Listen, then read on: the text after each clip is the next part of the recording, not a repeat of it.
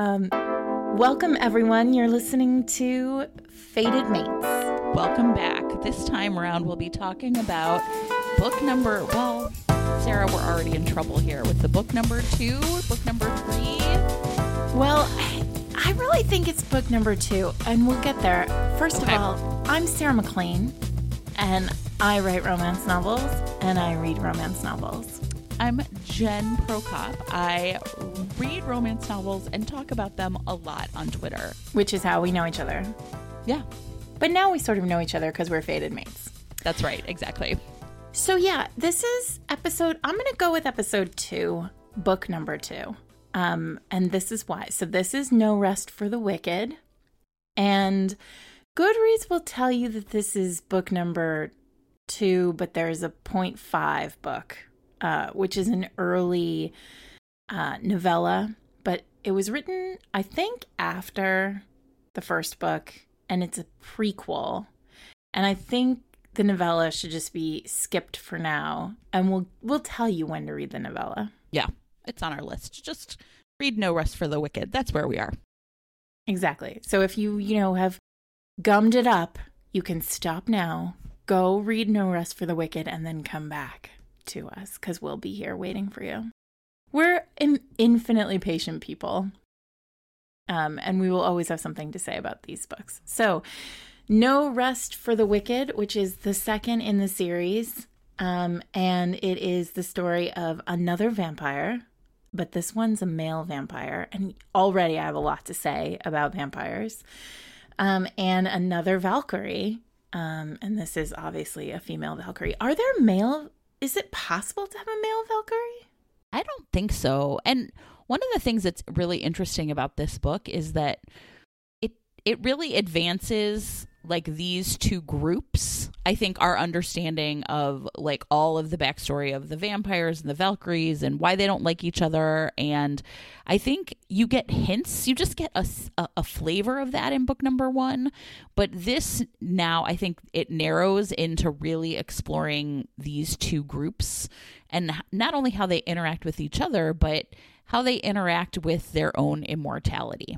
So I think this book is kind of interesting in that it doesn't necessarily really advance the accession story, which gets introduced, like that this is coming.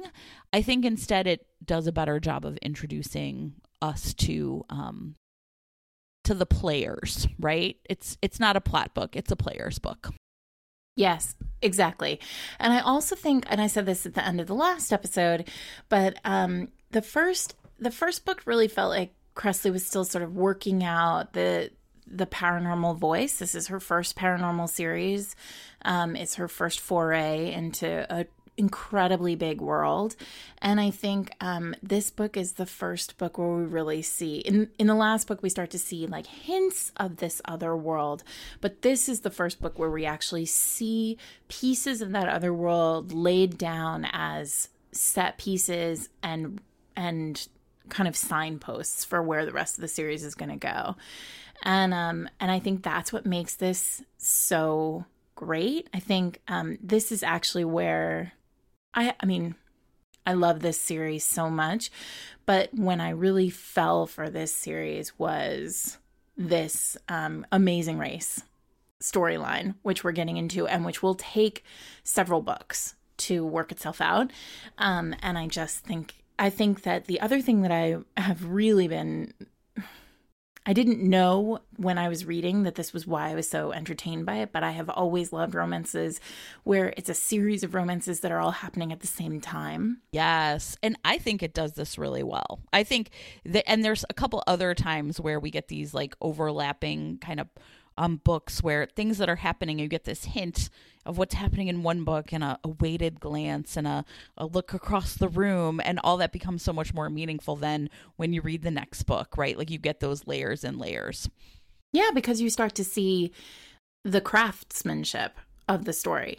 You start to see how thoughtful she's being when she's putting all of this down on paper.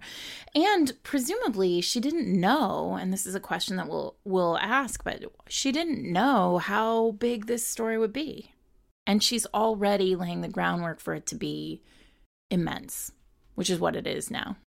I think it also, though, shows some of the limits of the world building, and we can talk a little bit more about that later. That especially now that like we see the 18 books, like there's some things here where I'm like, this is, I don't know. I don't want to necessarily get into it right now, but I'm making a mental note to talk about that too. Before we start though, talking about the book, I have a question for you, which is, did you watch or are you a fan of the TV show The Amazing Race? Because I'm not. And I'm wondering if that makes a difference in your reading of this, that I'm not going to have that like cultural moment that you might have. I have seen a few episodes of The Amazing Race. I'm not an Amazing Race, aficionado.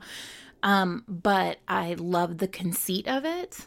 And it will come as no surprise to you as somebody who's read my books or to anybody who's read my books, that I really like pop culture echoes in my romance novels. I love them in my historicals. And so for me, The Amazing Race really worked. That side of things really worked. Also, it does such a good job of moving the plot forward in a really straight shot.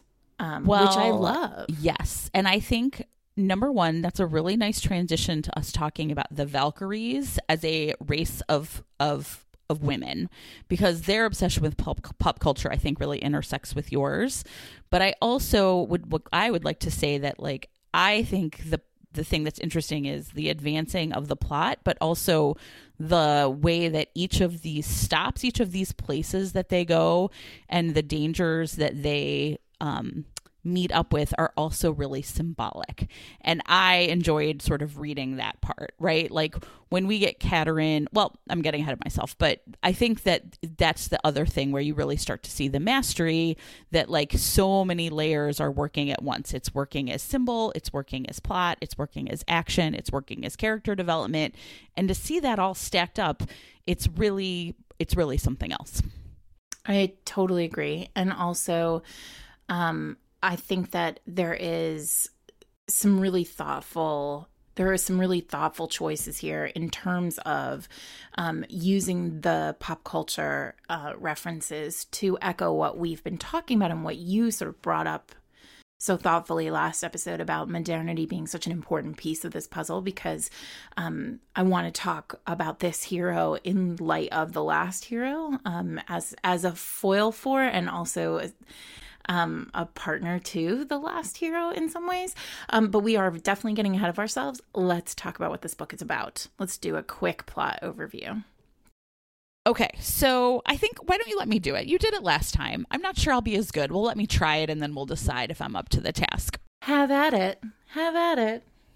Katerin the Cold-Hearted is our Valkyrie heroine, and she is she's mentioned in the last book. She's one of Emma's aunts, and she is this fierce warrior who is so well known for hunting vampires that she then breaks off their fangs and puts them on a necklace. And at some point in the first book, I think Emma says that like this thing now stretches like across rooms of Valhall. And she is called by some town, like villagers in a little Russian town, to come and rid the like castle near them of this vampire that they're all really afraid of. Yeah, but who seems to not really be much of a problem. Yes, exactly. They're not exactly the most brave humans you've ever met. He's like a quiet dude in a castle, but for sure, like, a vampire. I definitely assumed the hand of Nyx played a part in this call to her. Oh, right? Yeah, it's not really explicitly stated, but you're right. There's zero reason for them to actually like stir this up. So I'm assuming it's just the hand of fate, right? And that being Nyx. Nyx is almost always the hand of fate. So anyway, she arrives and she's kind of like gonna kill this guy. And his name's Sebastian. And when she gets there, he's like a sad vampire sitting in his sad, lonely vampire library reading books. And he's kind of like, have you come to kill me? And she's like, yes, why aren't you putting up a fight? And instead of killing him, she ends up making out with him. And he is very quickly realizes that this thing that he's been told that because, oh my God, I'm doing a terrible job at this. You're not. It's great. It's delicious. Well, she begins to make out with him, and then yes, he discovers It's his fated mate. Yay! And I will say this to me is it's in the first chapter, one of the most memorable scenes is she bloods him, right? So we get this whole new look at what happens to a male vampire when he meets his fated mate, which is called his bride. Right, because as of right now, we've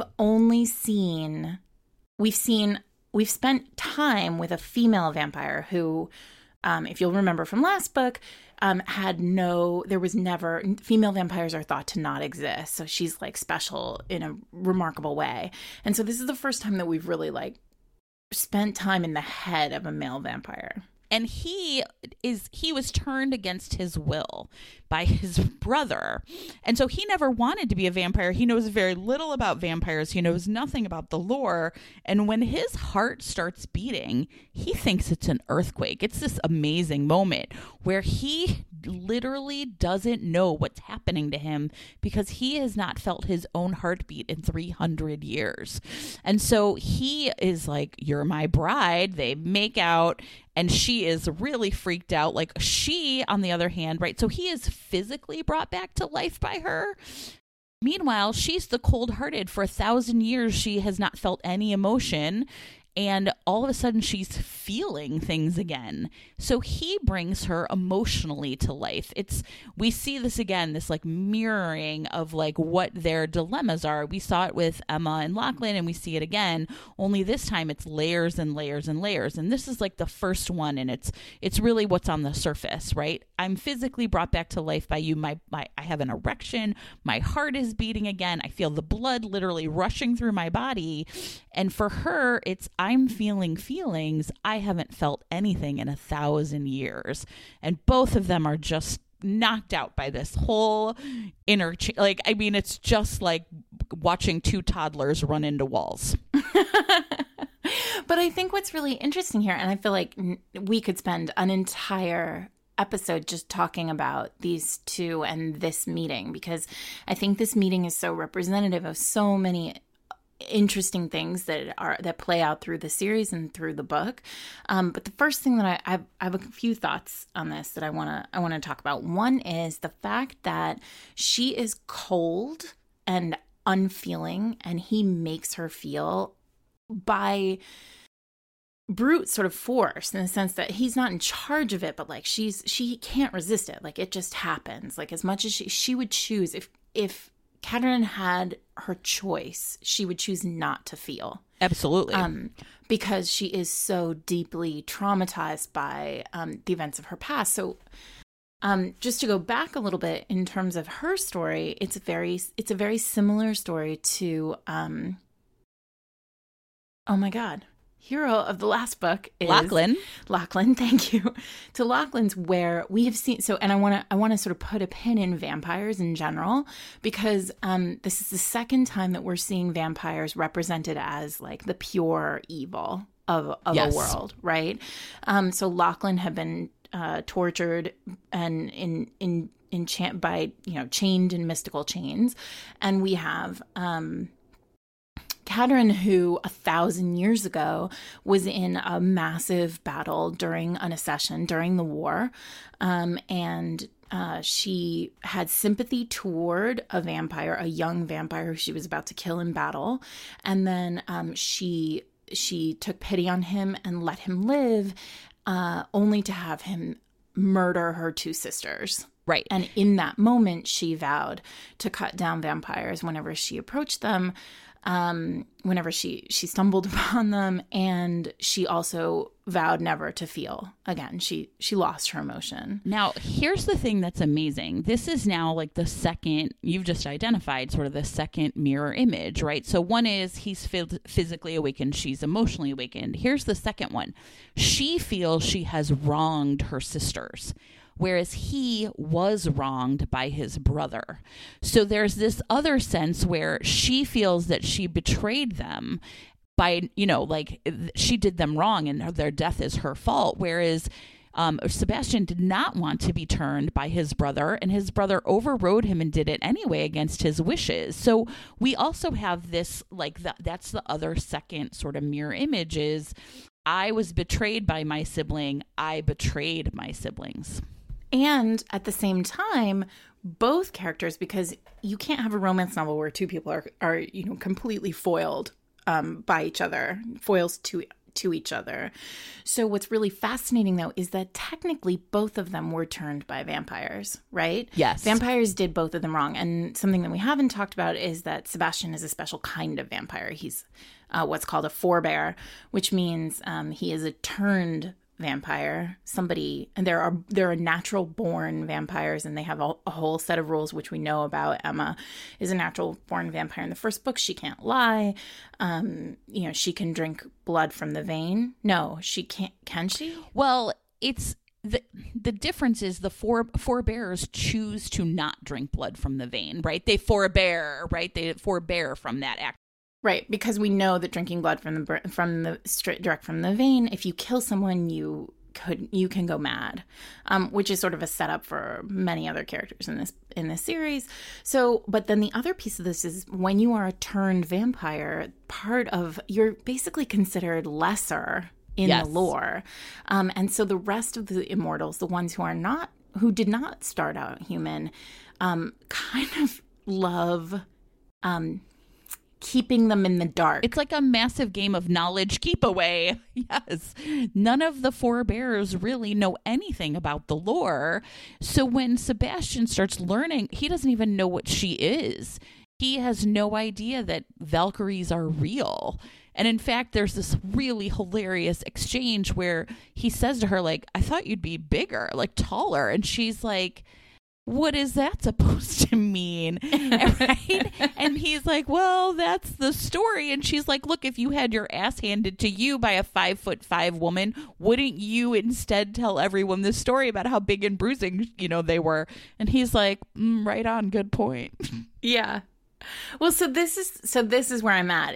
Is there are all these moments where you see the two of them are the same and then also incredibly different. But basically, vampires took both of their lives in the sense that a vampire took her sisters and her emotions, and his brother, a vampire, took his choice, his life and his choice, and turned him into a vampire against his wishes. He says, this happens in the first chapter, he says, I don't want this. And his brother, thinking that he's doing right, turns him into a vampire anyway. So here we have two people, one of whom is a creature that both of whom hate the creature that Sebastian is, but Sebastian sort of has to live in his skin as something that he doesn't love.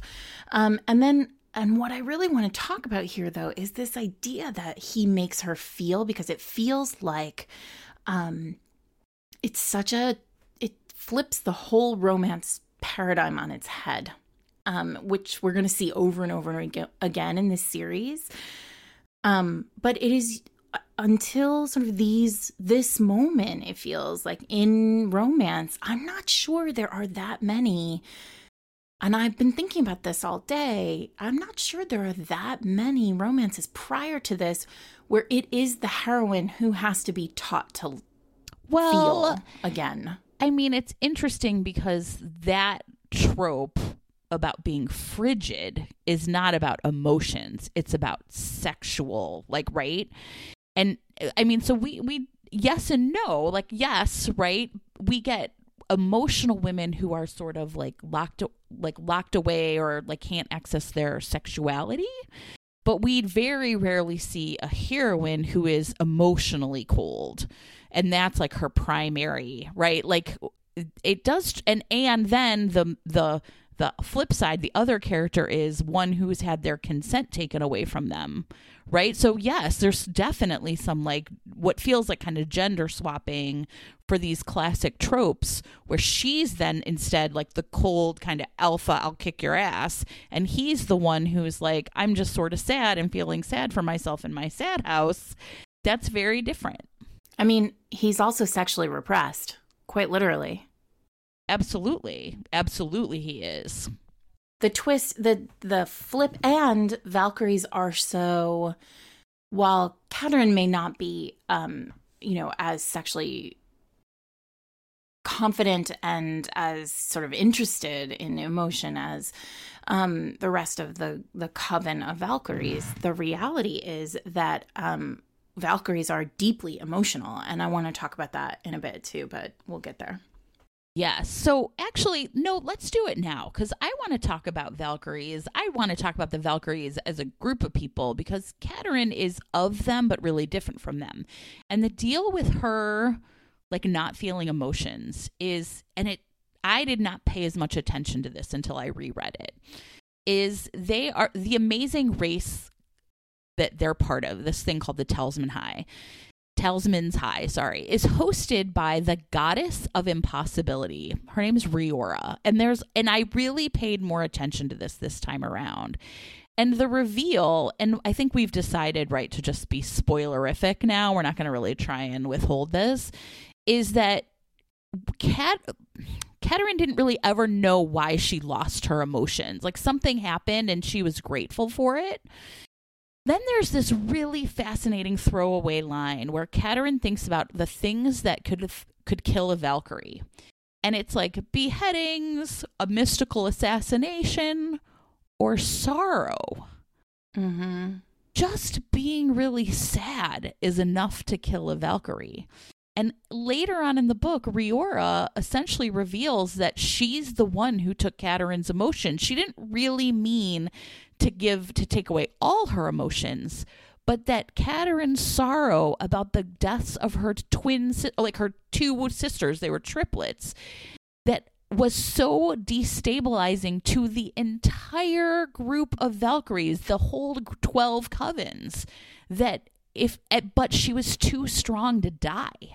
So her sorrow was debilitating, but she was too strong to die from it. And so Riora had to step in to essentially contain this sorrow that was going to be enough to sink every Valkyrie in the world. That's how powerful her sadness was. And how powerful the Valkyries are. Yes. And I think that that's what struck me. Again, this is not a book that I've read. I don't think I've reread this since the first time that I read it. And one of the really powerful things this time, just like last week when we were talking about the first book in light of the world and the Kavanaugh hearings, this book just felt like it just hit me over and over and over again how powerful these women are.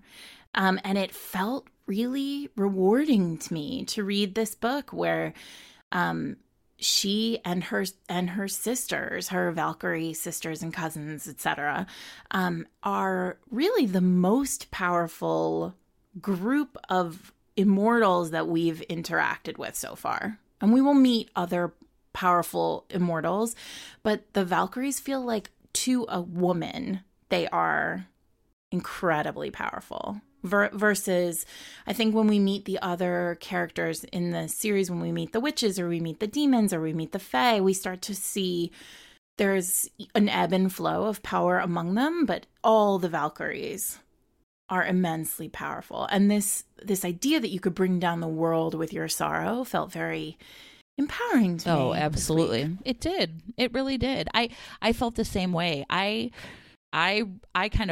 read past these, right? Like, I didn't have a real strong feeling either way about this one, but as rereading it, I was really drawn into the emotional lives of these two characters who have been so removed from the world, right? Like, there's a powerful interiority to kind of both of them. And then when they kind of run into each other, it's kind of painful to watch in some ways, because as hard as they're trying to make these connections, they don't have the basic skills to even talk to each other, really, right? And so there's all these ways in which, I talked about action being what builds these characters, and yet action sort of fails them too. And so the Amazing Race is such a perfect metaphor for their literal journey, right? Like, not just around the world to these places, but that they have to figure out how to be together. That's not something either of them have any skills for at all. No, and it's also an issue with them. And I think this is a book where I feel like these are two characters who take from each other a lot.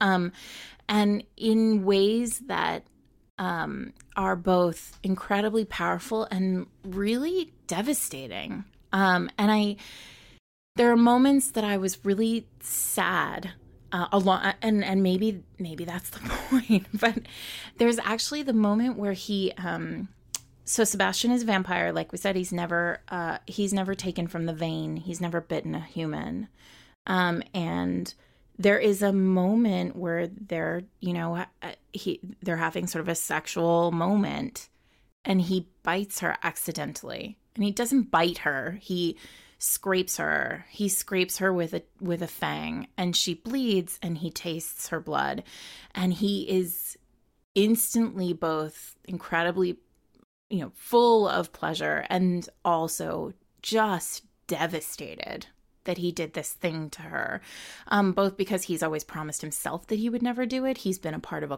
a well, he hasn't really been part of a community, but the community that he was part of sort of makes this verboten. But then also because she is so angry with him, and he doesn't know the implications of what he's done, because he's not smart, right? He's not part of, and by that I mean, like, he's not smart.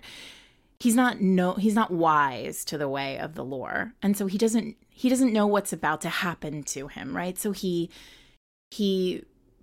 tastes her blood, he drinks from her, and then he inherits her memories. And he can see what he's taken from her over and over again, right? He can see that vampires took from her and that he's taken from her, and he can feel her anger, and he understands it. And it's a devastating scene that I think is really beautifully written, because at the same time, there's this flip of what she seems to be taking from him by virtue of the Amazing Race and what is to be won from it.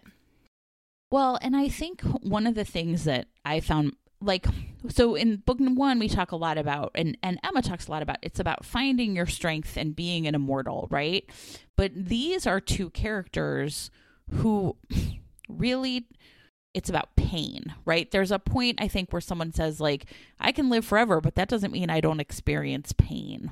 Or, she and Regan have this really interesting conversation, and it's in Antarctica, and I don't think that's a mistake, right? Like, this is the moment where she is coldest to him. She's met him, but determined to freeze him out, right? And the landscape, like, matches her will.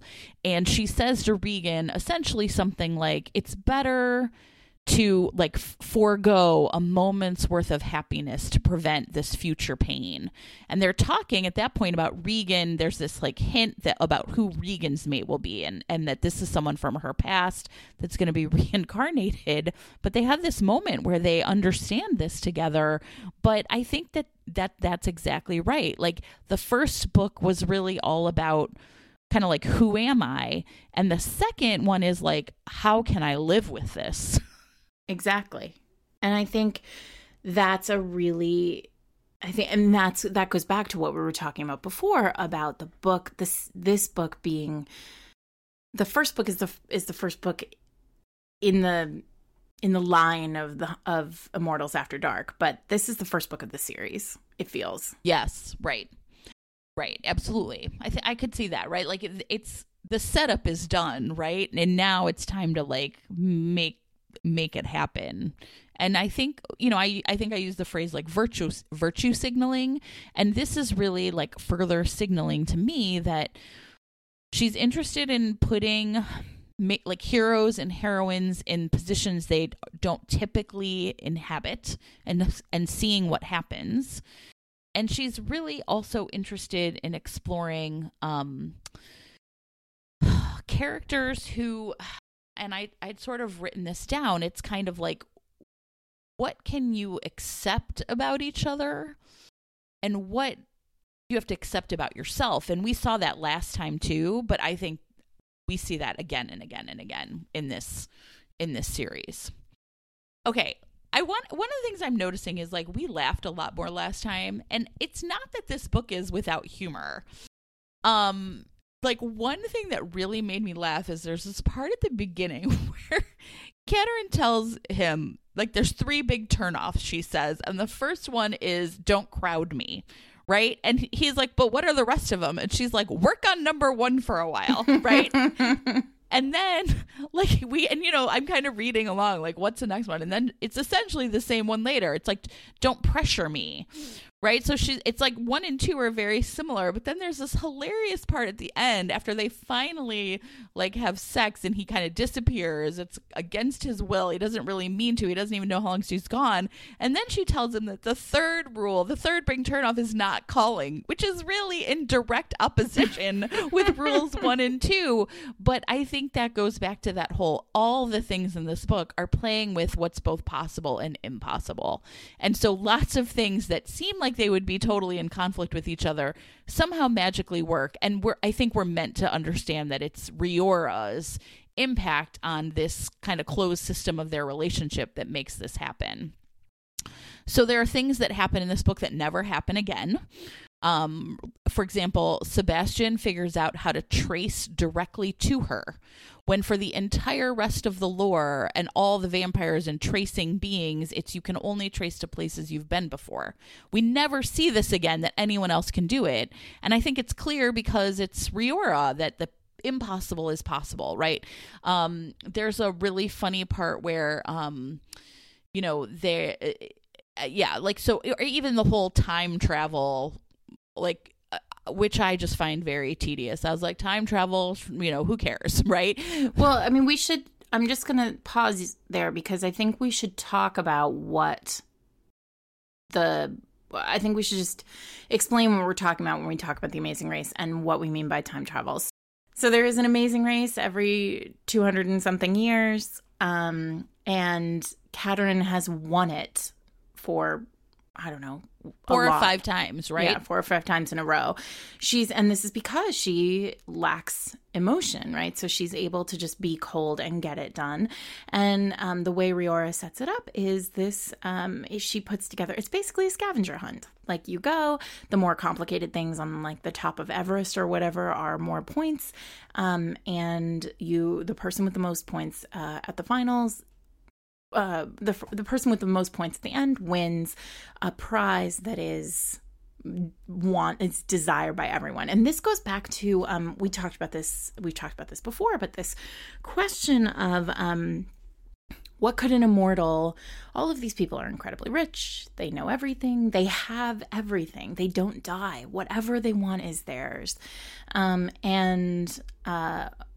What's fascinating about this is that in this particular case, the question is, well, what could, I imagine Cressley sat down and was like, well, what could an immortal possibly want?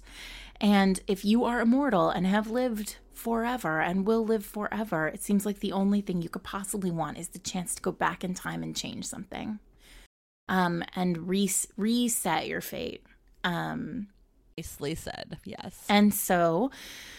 and Katerin wants this more than anything because she has seen her sisters die. She knows that if she did not hesitate and she did strike down that vampire, her sisters would not have died in that moment. She can pick the exact moment that her life changed.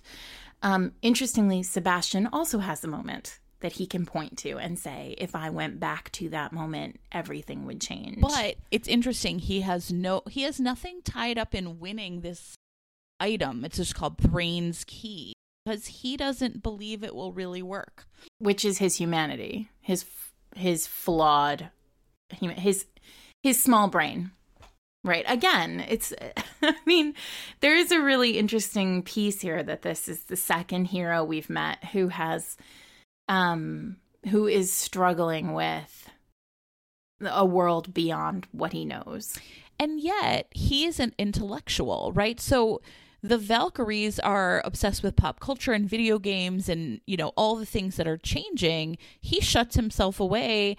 And there's a part, for example, where it says, like, he'd read about how airplanes worked, but he'd never been on one. Right. And so he is fully aware of what's going on in the world, but has decided to not interact with it in any way. And I think that that's really meaningful, again, for this, again, it's like this difference between she's all action and he's all contemplation. He's like been sitting around thinking for 300 years, but it's all intellectual, without any real. It's just all, it's like what you'd say is like, they're book smart, but not street smart. Mm-hmm. But also it's a question of, he's not street smart as a vampire, or he's not book smart as a vampire either. He doesn't know anything about this world. The only thing he knows is how to close his eyes and trace directly to the woman who is his bride. Right. And he knows how to fight. Because he was a, big badass Estonian general or something. Yeah, well, and I gotta say, the one thing I didn't say about that scene where he drinks from her the first time is that it comes immediately after a fencing scene, and we all know how much I love fencing scenes. Word. But they have like a full sword fight, and it's delightful. Yeah, absolutely. Well, and it's part of his like letting go of this old school, like, he just assumes he's going to kick her ass because he's a man and she's a woman. And then he realizes, his understanding of how ferocious she really is and the cruelty to which she seems capable of. And what he really wonders is, and again, I felt like this was very like turning sort of these gender roles on his head, was him thinking, I'm going to have to be meaner myself if I want to capture this one, because I don't have a chance if I'm like Mr. Nice Guy. Yeah, exactly. He's changing for her from the very beginning of this book. I mean, from page 1 when she meets him and he's sort of a sad wet noodle. He's constantly, he's literally a wet noodle. I know. Poor Do baby. you see what I mean about wet noodle? Do you get it? I get it, Sarah. I'm like, oh, Sarah. No, he's literally like, and the moment he meets her, he's instantly sort of manned. Right. Literally. Which is fascinating. It's just there's just a fascinating play of character here, because she is so incredibly strong. And he really is like he could be a Mary Sue. Yeah, I think what's fascinating is this to me. Like, is he a virgin? No, but he had some bad. No, I was gonna say, is he a beta? Like, are we looking at a beta hero here? And maybe we are. Yeah. You know what's interesting is what you're like. Wait, is it you I had that beta conversation with, where I was like, Cressley's written betas, and we were both like, what? And I don't know. I think that might have been some crazy Twitter thing. It was it was the vampire chained to a bed later in the series. Yeah. And you were like, let's not start people looking for betas with Cressley. You know what's interesting? And I, like, Sebastian's fine, but Catherine is the star of this show. And sure. Often looking back at books when I haven't reread them recently, I will say I love her heroines. I love them. And it's not that he is he loves her, and that feels real, and she deserves someone who's just like nice and solid and steady. But there's not much. I mean, even he has his alpha tendencies, but I did not find him as compelling a hero as some of her other heroes. No, because, well, I know what kind of heroes you like. And I do think if you are listening and you are not a paranormal reader typically, and you aren't sure about this because, right. I mean, the hero of our first foray into this chews off his own foot. Although at the end, Sebastian has to take off his own arm, and I was like, enough with the amputations in this series. It is enough. It needs to stop now. It ain't gonna stop. Oh my God. I'm like, heavy-handed metaphors. But I really actually do think that Sebastian is a really lovely hero. Oh, yeah. I think if you are interested in a softer hero, this is probably as close to a cinnamon roll as Cressley's going to get. Sure. Yes, that's true. You're like, not a cinnamon roll. But I mean, as close as she's going to get, yes, that is a true statement. But, you know, this is also a guy who later on, when he thinks that she's, you know, with this other man, he like drags her down a hallway and it's consensual. She's into it, but he like realizes she's not wearing underwear and is basically like, let me just get some fingers up in there. I mean, he is like, right? There's nothing wrong with that. No, obviously. But it's like a really amazing, I mean, that's when you really see that he still, that's all like built into his system too, right? Like his possessiveness and his sense that, you know, but I don't think he thinks that he is owed her. I think he thinks he has to win her. And that's how he's different than Lachlan to me. In fact, he says that. He articulates that. Yeah. And she says at some point, they're talking and he says, you know, I love being with you. Like he has this moment where, and it's so honest and real, and it feels like a conversation you would have with just a normal human person who you are attracted to. And he says, I enjoy being with you. And she says, you have to like being with me. I'm your bride, right? She gives herself up to the Lord. She says, you know, this is part of it. Everything is fated. And he says, this is the quote. He says, of course, it's mystical compulsion that's making me so attracted to you, and not the fact that you gave me a good look at how your mind works and I admired what I saw. I know. He loves her brain. And that's all. We just want to be seen, fellas. Yes.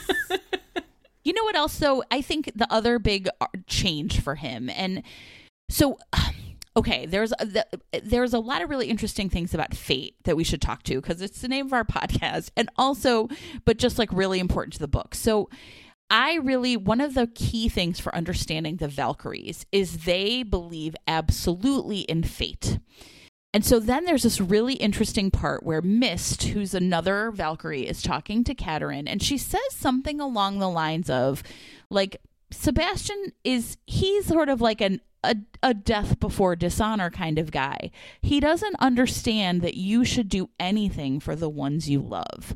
And I found myself thinking a lot about this, because if you believe that the hand of fate is going to rule everything, then why wouldn't you do everything for the people you love? It's going to turn out the way it is anyway, but at least then they know how you feel about them, right? And it's not, but it's not until the very end that he comes around to that way of thinking, where he understands, like, I just have to show her that I love her and leave this up to fate, because that's all I can do. And that's when he like wins her over and wins me over, by the way, right? I mean, I think his sacrifice at the end, which is essentially his willingness to, you know, he's like, okay, we're going to use this key to go back and save your sisters. But he fully understands that it means I might never be a part of your life, right? Like your whole history will be rewritten if we do this. And he does it anyway because he loves her. And you really believe it. I really found myself believing that he was going to take that risk for her.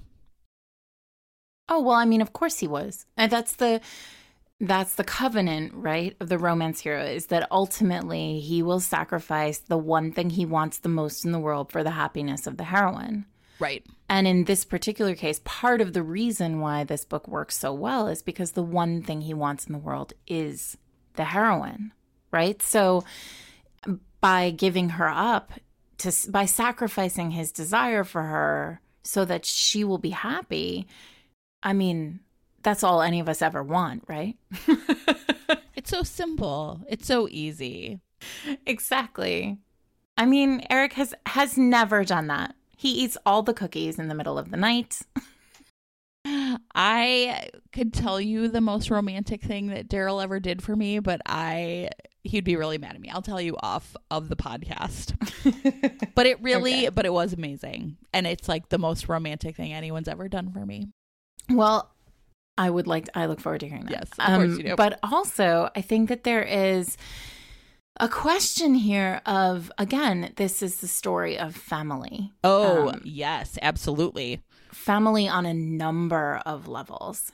And so one thing I want to talk about that we haven't talked about it yet is sex and the vampire no. I'm like, we haven't talked about sex yet? Fail.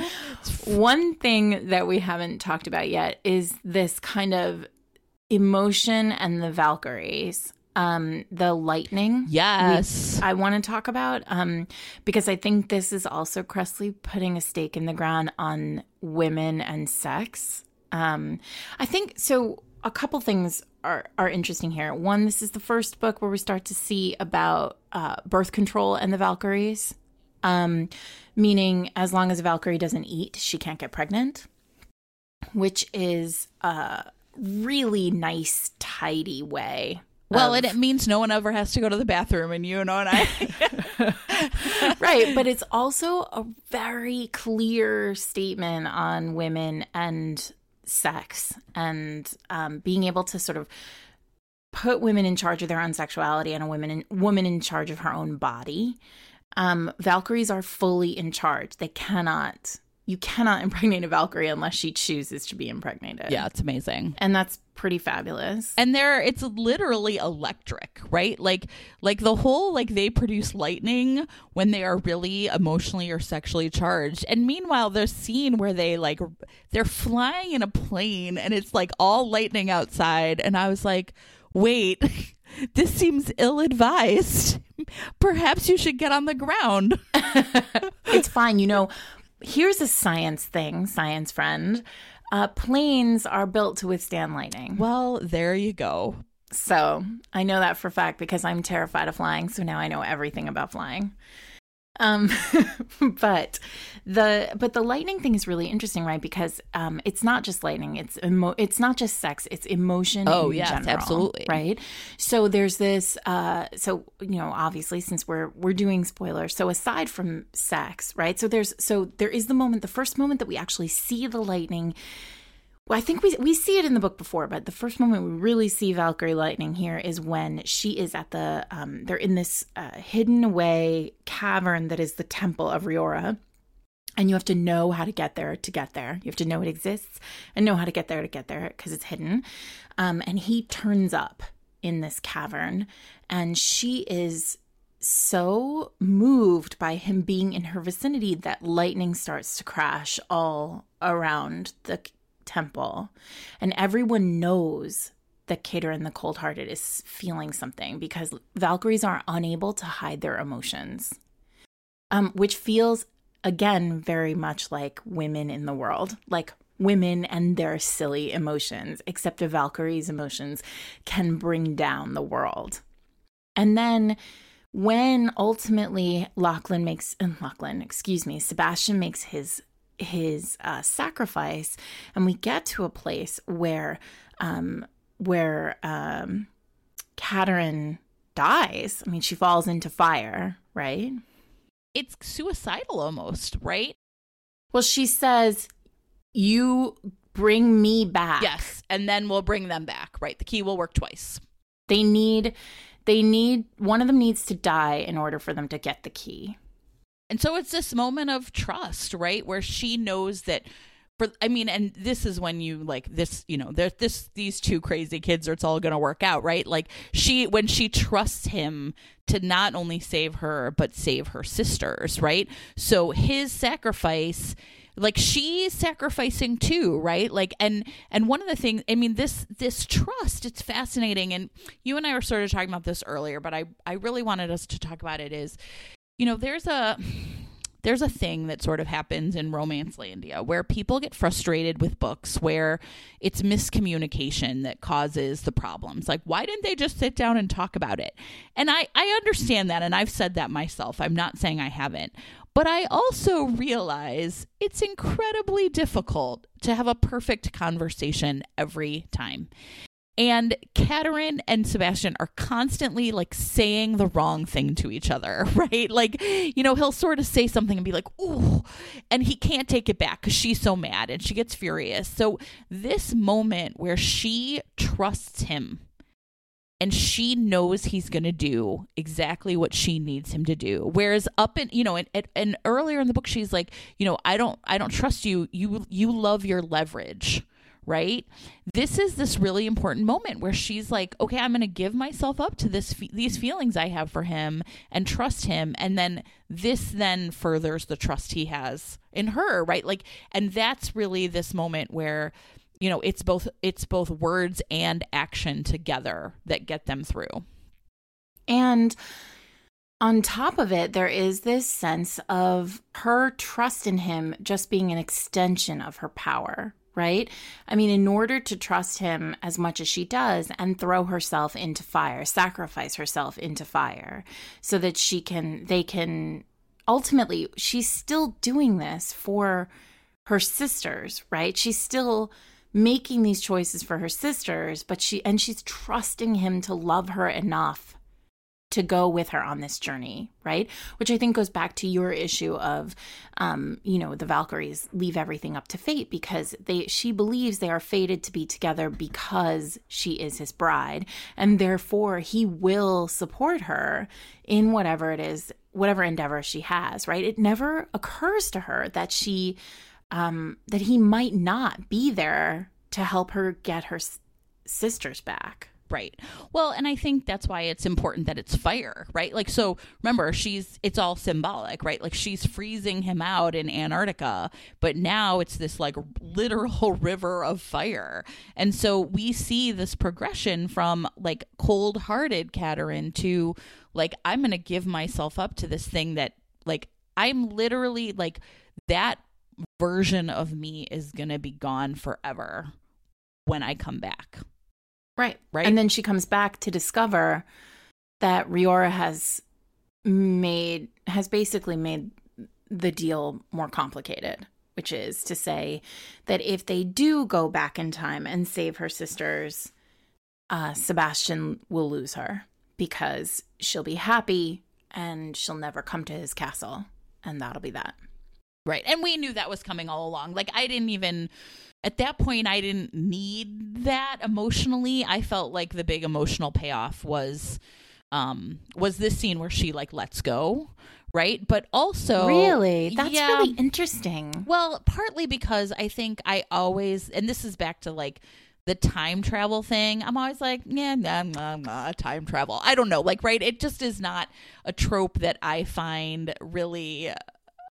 Yeah. Right? Like, it always is somebody, I don't know, like, if I think about it too hard, my brain starts to hurt. I'm like, sure. But the crafting of that scene, right? The crafting of that arc of the sort of arc of the dark moment there is really powerful because what you see is Riora saying to Sebastian, okay, so here's the deal. You can make her happy or you can make you happy.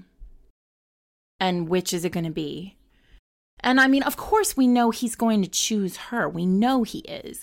But the like powerful sort of heart-wrenching moment there is the awareness that like she won't be happy without him. And he still isn't 100% sure about that. And this goes back to your point last episode about how it's never the females who are fully fated. It's like the females have to choose. The females of the lore have to choose their mates rather than the males of the lore who are sort of gifted their mates.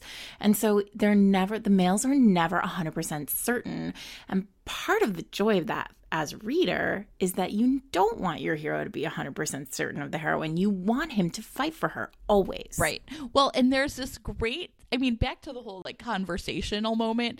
So there's like this, one of my favorite moments in this book actually is, and I think that's why, like, I didn't need the big sweeping moments in this book. It's like the little moments that tickled me. And there's this part where it's after, he thinks she's gone off with this, like, Colombian drug lord or whatever. And she says to him, I wasn't really going to go with him. And he was like, I don't know, he says something like, well, okay, if you say so. And she's like, well, I do. And he's like, no, you're supposed to convince me. You're supposed to like listen to me and understand how upset I am.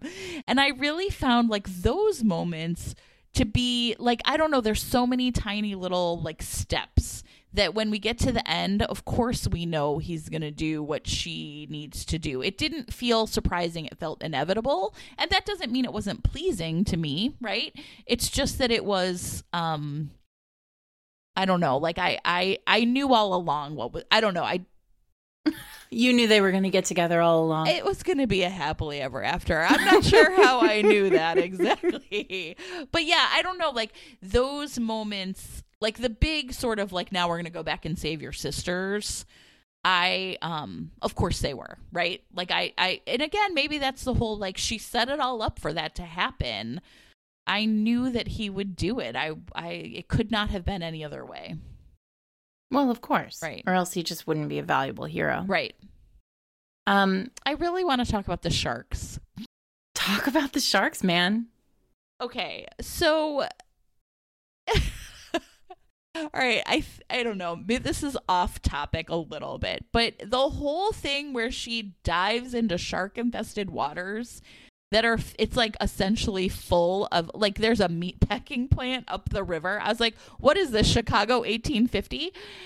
There, I don't know, I'm gonna like stop and tell you a little story about Chicago. The meatpacking industry in Chicago, right? There's a whole neighborhood called Back of the Yards. It was like the Union Stockyards. And part of the Chicago River was called Bloody Creek because they would like essentially shovel out all the like pieces they couldn't use in making meat into this one part of the Chicago River that was like so thick with like blood and scum that you could like walk across it. So disgusting. So this whole moment though, where she is like, I'm going to go out and get this thing and I'm going to swim through shark infested waters and fight with a shark. I don't know, like her bravery at that moment was so unreal to me because she doesn't know where he is. And she's still like, I am going to go and I don't care where he is. I'm heartbroken. Where is he? Why hasn't he called me? And it's really, again, like metaphorically this moment where she's like, I don't care. I have to keep going. I'm in shark infested waters and I have to keep going. And then he does show up to save her, but she needed saving. And it didn't bother me at that moment at all that she didn't save herself. And I can't quite figure out why. Because she saves herself constantly. She seems, I mean, that's the thing is we talk so much now in romance about how the heroine has to save herself and the heroine has to be the savior. And I mean, that's what I write, right? I write heroines who ultimately save the hero. But the reality is that when you write a strong heroine who's saving herself all the time, then you've established for the reader that she's okay. And so when she really is in a really dangerous pickle, yeah, the hero is going to come in and he's going to save her. And he's going to get the points for being noble and he's going to get the points for being heroic. And the reader is going to be overjoyed because they have an incredibly strong heroine and a hero who is her match. Right. Okay. And that's the joy of this. It's the joy of this whole series is that I think there isn't a single book in this series where they're not really beautifully matched at the end of the book. Yeah, absolutely. And I would just say also this question of the rest of the series kind of being tied into this book is really fascinating to me because I have a really difficult time believing that Kresley was already thinking about 18 books. Right. But there are just so many threads on the page in this book that are there to be picked up later in the series. And threads that are still unwoven, right? Like there's so many questions I have. Like, so in the first book, I feel like kind of lots of things get wrapped up. But in the second book, there are like lists of things where like we get way more about Fury, right? And she is still out there, still drowning every day. And there are gods and goddesses yes, that are asleep. So all the Valkyries' main parents are asleep. We get at the very end, we get Sebastian with an opportunity to go back and perhaps like save his sisters or see them again. And we don't know if he ever did that. There's lists and lists of fascinating magical items in this that are revealed in the Talisman High that don't ever come into play again, but certainly could. right? And a bunch of lists, a bunch of talismans. I did have a moment as a writer where I was like, oh, this is so smart. Because there are a bunch of things that Caterin has already won Yes. that are in the possession of the Valkyries. And presumably at any time, one could turn up as a useful tool in the middle of a battle. Or a useful weapon to be used against them, right? And so, yeah, like you've introduced all of these like free agents into the system that at any point can just come right back. It's really remarkable. One of the challenges, I think, with paranormal romance in general is that this sort of suspension of disbelief and the world building have to really tie together well. Because if a world is built poorly, a reader is going to see the scars on it and see the marks where things aren't stitched together well.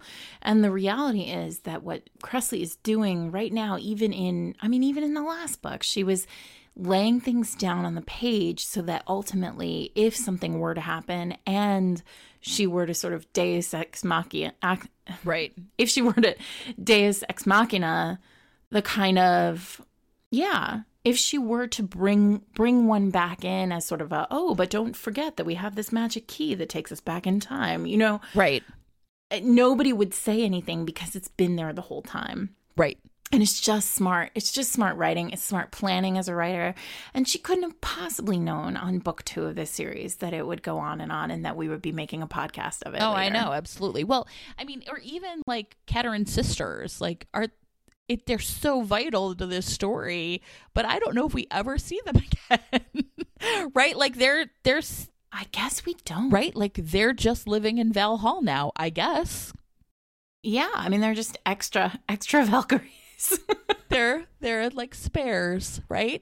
But I mean, and that's sort of here's though, let me say the one thing that I don't want to call it a disappointment, right? But I think it's like maybe it's the time, or maybe it's whatever. I don't want to make excuses for it. But this book is where you really start to see it's like very European centric, right? All of the, I'm kind of like, oh, you have all the immortals in the world, but somehow they're all white people. They're all straight, like this is where and it takes a long time, I think, for her to expand into some of that in a way that, we only see in like book 17 or whatever, a male couple. And I think part of that is, part of it is the time, but I wish that, Argentina and China and sub-Saharan Africa weren't just, like set pieces, but I think those could have been valuable opportunities to bring in interesting characters.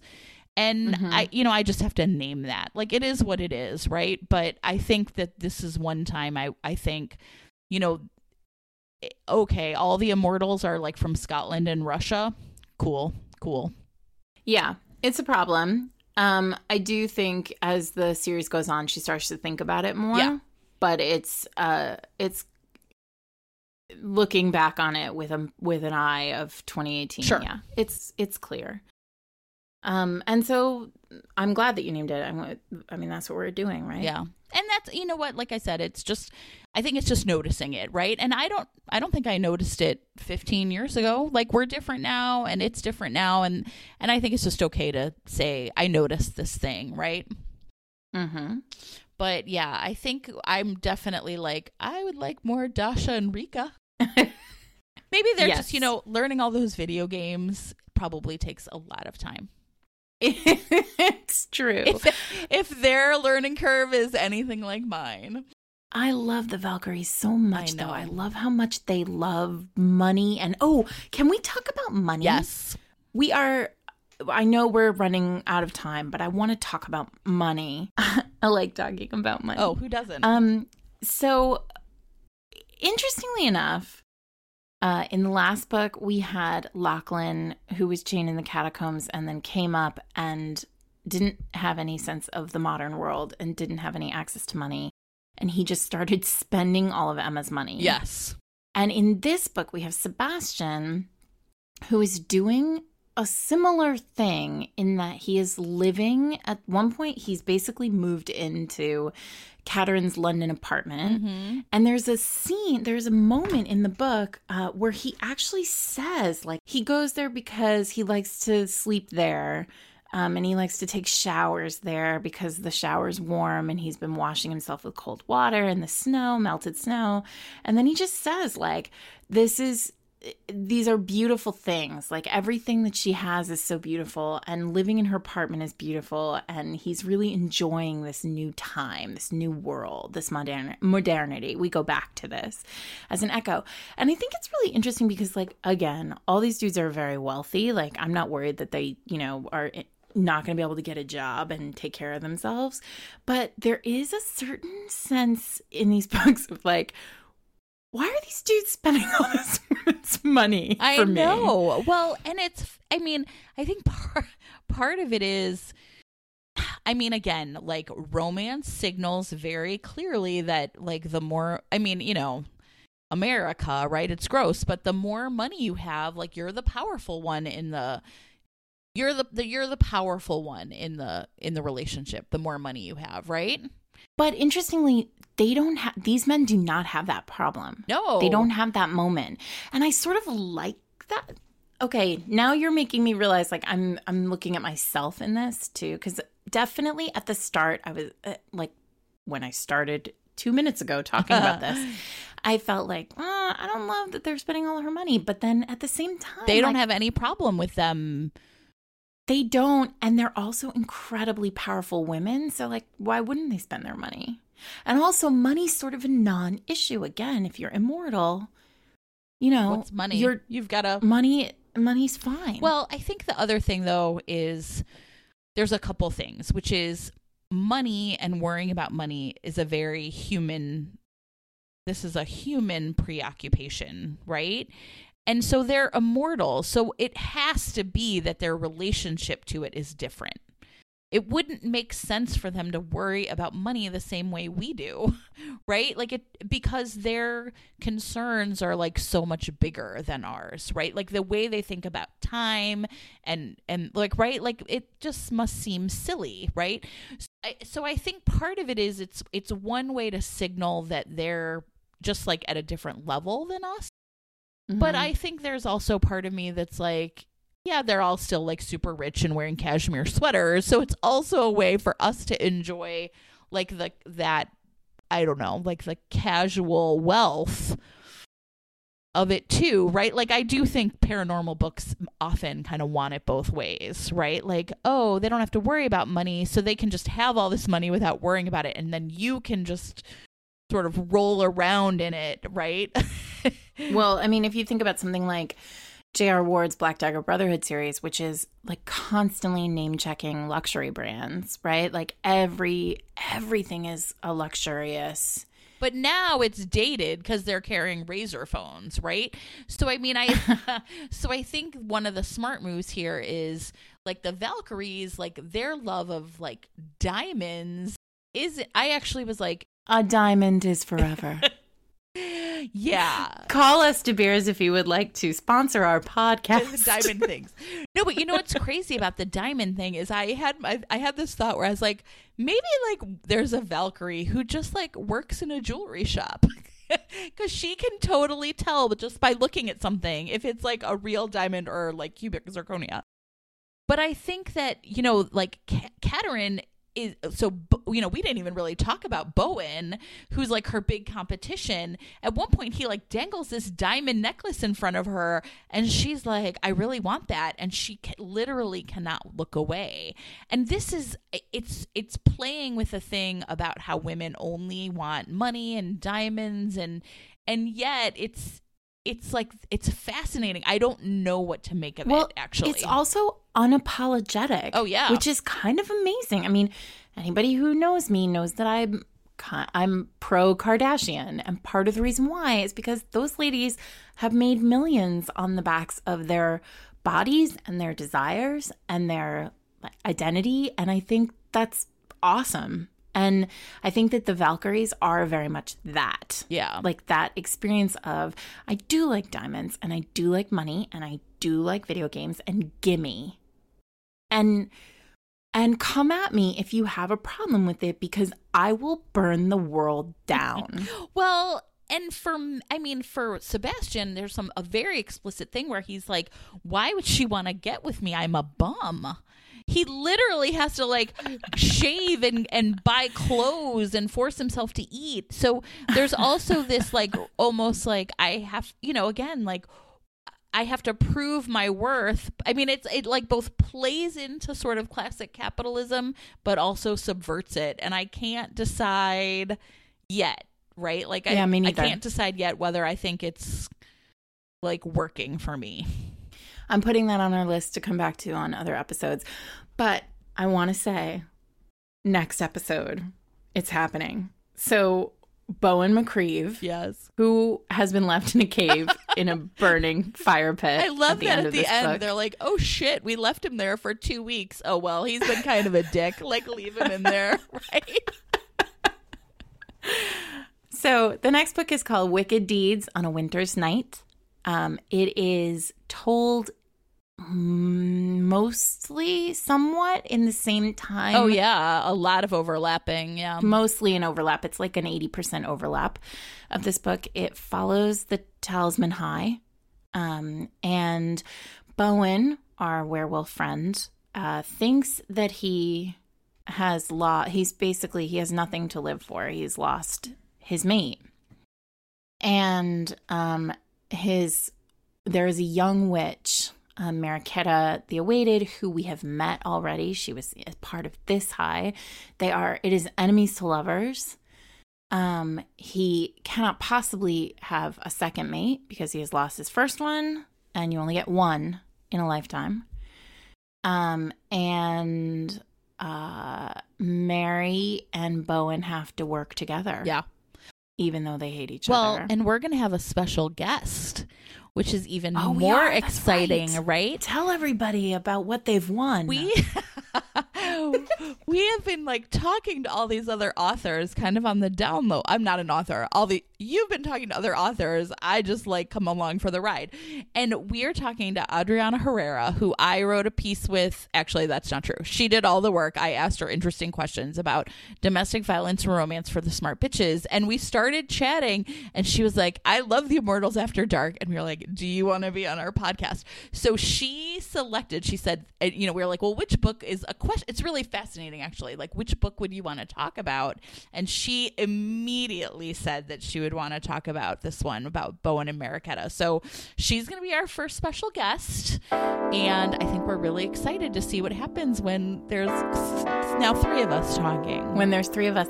Also, I would say there is a moment at the end of this book, what we are calling book 4. No, book 3. What are we calling it? Book 3. We don't even know. 2. We're on 2 right now. Next time. There is a moment at the end of book 3 that I think is one of the most beautiful hero moments in romance. So I'm real excited to get there and talk about it. All right. That is our show, long though it might be. And we are super excited, you guys. Thanks for coming to our 3rd podcast. We hope you'll join us next time, 2 weeks, with Adriana Herrera, talking about Wicked Deeds on a Winter's Night. Thanks so much. See you guys next time.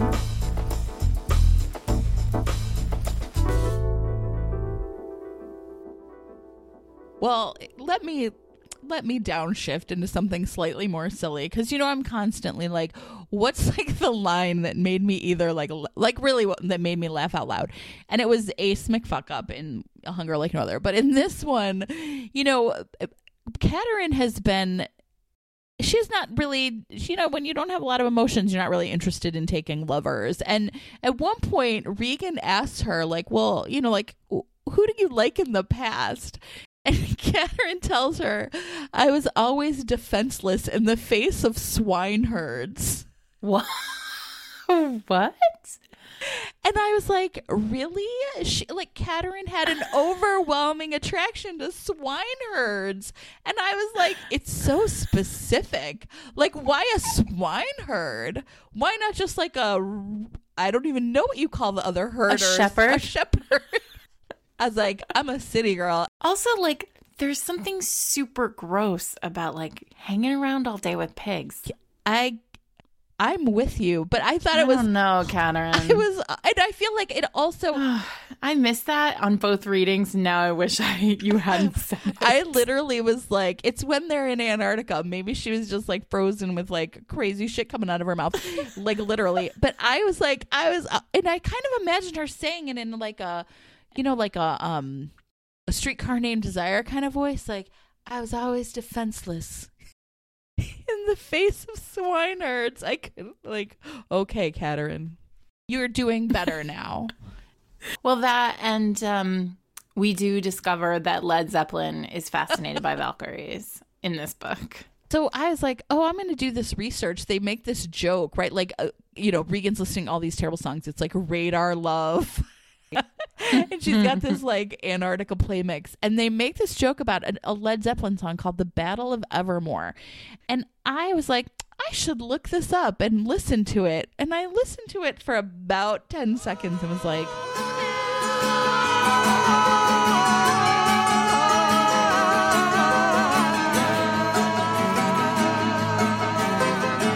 Nope. So, my conclusion, the only good Led Zeppelin song is Wish You Were Here, and all the rest of them, especially The Battle of Evermore. Wait, is Wish You Were Here a Led Zeppelin song? Oh, it's Pink Floyd. Yeah, see, there it is. The best Led Zeppelin song is a Pink Floyd song.